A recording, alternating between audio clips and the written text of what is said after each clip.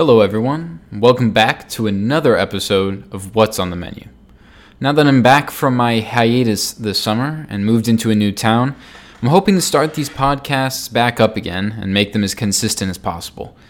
Understand that I work basically 12 hours a day, sometimes more. That said, I've been eating plenty of good food, exploring new towns, so we have lots of awesome updates and food episodes to come. If you don't already, go to Instagram, Twitter, follow the What's on the Menu podcast at WOTM pod, and you'll see all of the different reviews that I've got lined up. I've got hundreds of reviews. I'm going to be putting out multiple different pictures, restaurants, whatnot, a week. So definitely follow the Instagram there. But today we're going to be talking about one of the national dishes of the United Kingdom. If you guessed Chicken Tikka Masala, you would be correct. It is only appropriate after the passing of the great Queen Elizabeth II to talk about such an iconic dish in British cuisine. Having been born and spent a lot of time across the pond myself, I feel like it would be a good way to show support.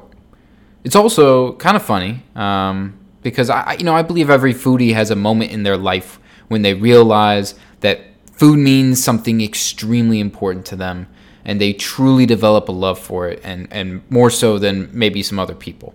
For me, that moment was living in London in middle school, probably eating this exact dish that we're going to talk about. But notice how I've refrained from calling it English cuisine. And the reason why is because, while many people believe that the dish was created in England, it was actually made, supposedly, in a hotel restaurant in Scotland in the 1960s. It is also alleged that the head chef who was working in that hotel restaurant at the time was actually either Pakistani or Bangladeshi, not of Indian descent. But it is the Indians that have created the culture around Chicken Tikka Masala in the United Kingdom and have really launched it to the dish that it's become today. Now, if you're a listener that's in America and has not experienced the immense pleasure of having a traditional version of this dish rather than some Americanized cheap version or some overdone, quote-unquote fancy, non-traditional version, then let me explain to you how the best version of this dish works. To start off with what may be a surprise, I better not see one speck of rice on my plate. Anytime I see a chicken tikka masala and then there's some sort of basmati rice or jasmine rice on the side, I immediately become skeptical. For me, and for the traditional way that I have had it done where the best results come out, there are really only three main things that you're going to have in front of you. Firstly, the naan, the Indian-style pita bread, which is used making a tandoor oven traditionally and put in the sides of the oven and allows to create the air pockets where you get kind of this air pocket bubble side, and then you have a flat side on the bottom from where it's been sitting in the oven. Fairly simple. Most people know what naan is. The second item, what you may not be familiar with, is cucumber raita, which is a yogurt-like substance. It's cold. It's got different aspects of, small bits of cucumber. It's got like a creamy taste, but it's still very much like a yogurt. It's not sweet. It's more like a Greek yogurt that doesn't have that berry or vanilla-ish flavor in it. But this is going to act as a substance which will cut the heat from any spices while enhancing the flavor of the sauce when it's put on top. And then finally, of course, the third thing being the curry itself. The curry is a lot of times made with different spices of different sorts in it, but mainly you'll find that it has a tomato-style base with maybe potential actual tomatoes in there, coriander, a cream of some sort, and then various smaller spices that add a kick to the sauce. It will usually be an orange, but if it's professionally done the right way, in my opinion, then it'll have a little bit more texturing in the sauce. It won't look as just plain creamy like a soup. It'll look a little bit more textured. It'll have a tint of a brown or a dark red in it as well. Now, with these 3 simple things, you can create absolute magic. And I'm going to teach you a trick that's going to make you look like a New Delhi pro in no time. It's traditional to eat using your hands in Indian and a lot of Eastern cultures. So what you're going to do is actually quite similar when you're eating this dish to how most Americans prefer to consume their food, which is making sandwiches out of the dish. So when you get the naan, tear off a good sized square or triangle, and you basically want to use it like a tong to grab the pieces of the chicken in the curry. And you're going to use the bubble side to be what actually touches the chicken and swaps up all the sauce, soaking it all up along the way, but have the non-bubbled side, the flat side, be what you actually touch with your fingers. This is going to give you the maximum flavor and texture combo that you're going to want. And so once you've picked up all that sauce and the chicken, you're going to put it on the raita and boom, pop it in your mouth. Almost like a one-biter. This is honestly the greatest eating experience because you can't lose. If you manage to do it cleanly and you don't have any sauce on your fingers or your body, you feel like an absolute champ. And on the other hand, if you have saucy hands, you get that wonderful 4-year-old enjoyment of licking your fingers for every last ounce of flavor. It's not too bad of a trick, right? Now, a lot of people will ask, how do you go about applying the raita? And that's a great question. There are 2 ways. I'll give you the Neanderthal way, and then the Christian Hansen scientifically proven best way to do it. A lot of people will take the whole dish, bowl, whatever the raita's in, and just pour it on the curry, and basically mix the sauces, making it go from an orange to a lighter orange because the raita is white. So you're mixing it and what have you. That's fine. You'll get some of the flavor. But really all you're doing is you're just making the sauce milder in this case because the chemical reactions that occur are going to make the sauce gel with the raita, and with time it's going to slowly kill a lot of the flavors, a lot of the heat that you still want from that bite. It's like when you mix Cocoa Puffs with milk and eventually the milk gets all chocolatey and then the Cocoa Puffs get all soggy. It's not a great experience. No one likes soggy cereal. So take that versus that first few bites of cereal where you get the crunch, but at the same time, the milk acts as a lubricant to get the cereal down. That is what we're aiming for. And method 2, my way, is going to lead you to that nice, strong crunch, good flavor from the cereal while also getting the milk. So like I said before, you're going to eat this with your hands. However, I didn't say it is also tradition to wipe your ass with your left hand in India, and so because of that, you're not going to be eating with your left hand. So your right hand is going to be taking the bread, picking up the chicken, swabbing up the sauce. But with your left hand, I would suggest taking a spoon and then dipping it in the raita and then drizzling it over top your little one-biter. That's going to make it act as a flame coolant while also providing you that unique flavor. The mixture of the hot curry with the cold raita is going to create these fireworks in your mouth, and boom, there you have it. One of the most amazing dishes when done right, in my opinion, which is in the UK done right a lot of the time. But also, it's extremely easy, incredibly easy to mess up. And mostly in the US, it is messed up, which is very disappointing. Some of that is because of the access to specific ingredients. For example, I know that in the UK, creme fraiche is much more commonplace, which all of that needs to change very much. The US should be using that as well. But just there might be a quality of ingredients thing, there might be a type of ingredients thing, whatever it is, that's going to cause some variance in your dish. But a lot of that is also just going to be the development of the cuisine. Honestly, Indian in the U.S. in general is pretty underdeveloped outside of certain enclaves, and it's honestly not all that good. You're going to find a lot better Indian in the homes of Indian Americans versus actually going to a restaurant. And to me, it has the highest ceiling of any cuisine. If I take the best chicken tikka masala in the world, I can compare it and put it up against almost any other dish on the planet. It's that good. But the average in the US is a really low floor. So hopefully this will change in time. But let me give you a couple example restaurants where it's done right. Really, there's only one place in the world that's been able, in my opinion, that I've been to replicate the way the British do it here in the U.S.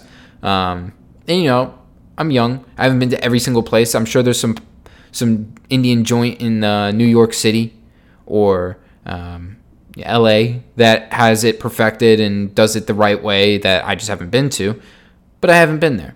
The one I have been to in the U.S., it was called the Copper Bowl in Salt Lake City, Utah. Of all places, right? Probably the last place on earth you would think you would find such a gem. But it was there, and I say was because unfortunately the place, I believe, has since closed. So you might have to check me on that. But it's one of those places where you don't get the rice right out the gate. Great sign. The bread is cooked to perfection. You always get the choice of usually, regular or garlic naan. Both are phenomenal. The sauce is done very well. It's creamy, but it's got a lot of texture in it because of all the different spices that go in there, and it's a thicker sauce, which I enjoy on a chicken tikka masala because the more watery, more milky it kind of is, then the less enjoyable it is for you to eat. The harder it is to keep things on your little non-one biters. And so they do a really good job with that. And then the raita isn't just a regular side item menu. It's something that they actually encourage you take with it. A lot of times people will almost hide it on the menu, the raita, which I always thought is weird. It's something that I think should be a lot more commonplace in American Indian cuisine. But there's another place that has also closed, I believe deserves a shout out, and that is Masala in Cobham, England, which to this day was, whatever you want to say, still my favorite Indian restaurant on the planet. I mean, you're talking about absolute perfection in the Indian cuisine. We used to go, for birthdays when I was in middle school, that was the place I always wanted to go. Whenever I get a chance to, have a nice occasion, that was the restaurant I would choose. Not too over the top fancy or anything. It was just a regular, normal average kind of Indian restaurant that just happened to serve damn good food. And we'd go in and, get papadums and samosas and, different appetizers to start off. And then really it was the chicken tikka masala and the lal mas. And lal mas is, a variation of a curry that is lamb with a lot more spice to it and a darker, deeper, thicker sauce that I personally enjoy more. There's a lot more flavor going on in there. But the chicken tikka masala was a beautiful, mild dish that you could get a lot of flavor out of still. So those are the two example restaurants that I have for the episode, and that is what's on the menu today. I know it's a short one, but I wanted to dedicate the second half of the episode to be an attempt to honor the man who helped instill a love of food for me, since it is my first episode back and we'll be hitting the ground running here soon. I want to tell you about June 4th, 2022, when I went on a small food tour with Hal Hansen, my grandfather. Now, it seems kind of cheesy to be shouting out a family member, but this one is extremely important to me because after 2 days of feasting with him, he passed away.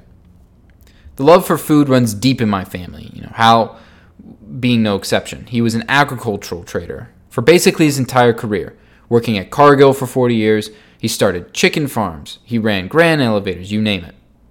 Not only was he a big foodie, but he was the perfect human being who showed his love for everybody and wanted nothing more than to make people around him feel loved and happy. And food was one of the ways that he did that. He'd go out of his way for anyone, and is the reason that I wanted to start these podcasts, to try and bring people together over common things that people love, like food. But let's talk about this food tour and adventure that we had. So Hal, my dad, my brother, and I set out in Naples, Florida, where Hal and my family live, to find the best burger. Ironic, because that was the first episode this podcast series was on, but that's exactly the reason that we set out to do it. We went to 4 different places: Seed to Table, Jimmy P's, The Continental, and Brooks Burgers, which, if you recall, I listed as my number 1 burger spot in the country on the previous episode. If you want to see my ratings for these different spots, then you're going to have to go follow my personal Instagram or the What's on the Menu podcast Instagram. The first stop was Seed to Table.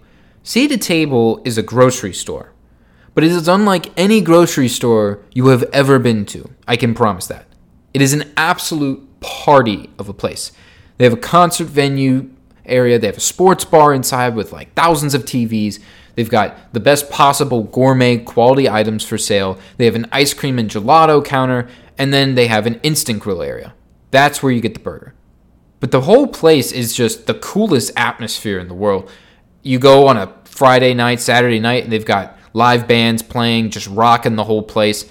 You go watch the football games on Saturday, Sunday, or whenever. It's just an awesome environment. Really hype place. Now, the burger was slightly disappointing, but great way to start the tour off with that hype environment. But the burger, thicker bun, smaller patty, it wasn't the greatest. It was still fine. I think I gave it like a 6.9 or something like that. But definitely would need to go back and try it. I think they were having a bad day. But after that, we went to Jimmy P's, which acts kind of like a butcher and a bar and grill stop at the same time. So they, sell a lot of meats, but they also have a sit-down area where you can actually order food and get drinks and whatnot.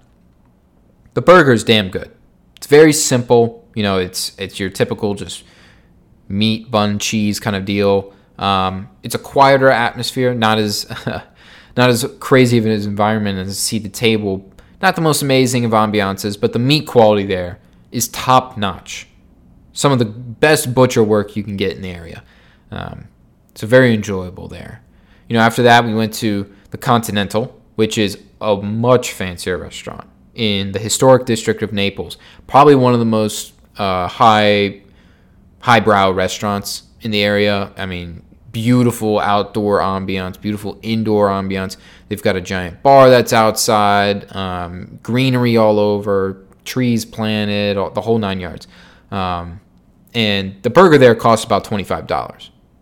So people would probably ask, is there a burger that's worth $25? Is it worth it?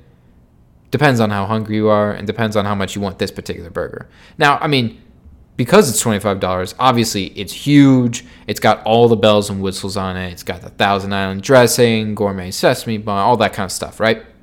It's an awesome burger. And it was actually Hal's favorite of the four that we had. But, of course, that was the second last stop because we all knew what, in my opinion, is the best burger in the country, and that is Brooks Burgers. So you know what's going to win me over. Always end on a good note. Even though Hal preferred the Continental Burger, we all agreed that all three burgers minus Seat to Table were pretty close. And then the last two having probably the most tight race. I think it was 2 for 2 wanted the Continental and Brooks Burgers. So, I mean, it was a pretty split room on which is better. But after having a fun night, or full day, I guess, going around and trying these different burgers, the next night, had a very wonderful dinner, feasting on cheese fondue with Hal. And then it was that night that he passed away in his sleep. So I did get to have his last meal with him. And I just wanted to dedicate this episode and the remaining episodes that I have coming up to the most perfect man and lover of food that I know. I'll catch you on the next episode of What's on the Menu soon. Hasta lasagna. Don't get any on ya.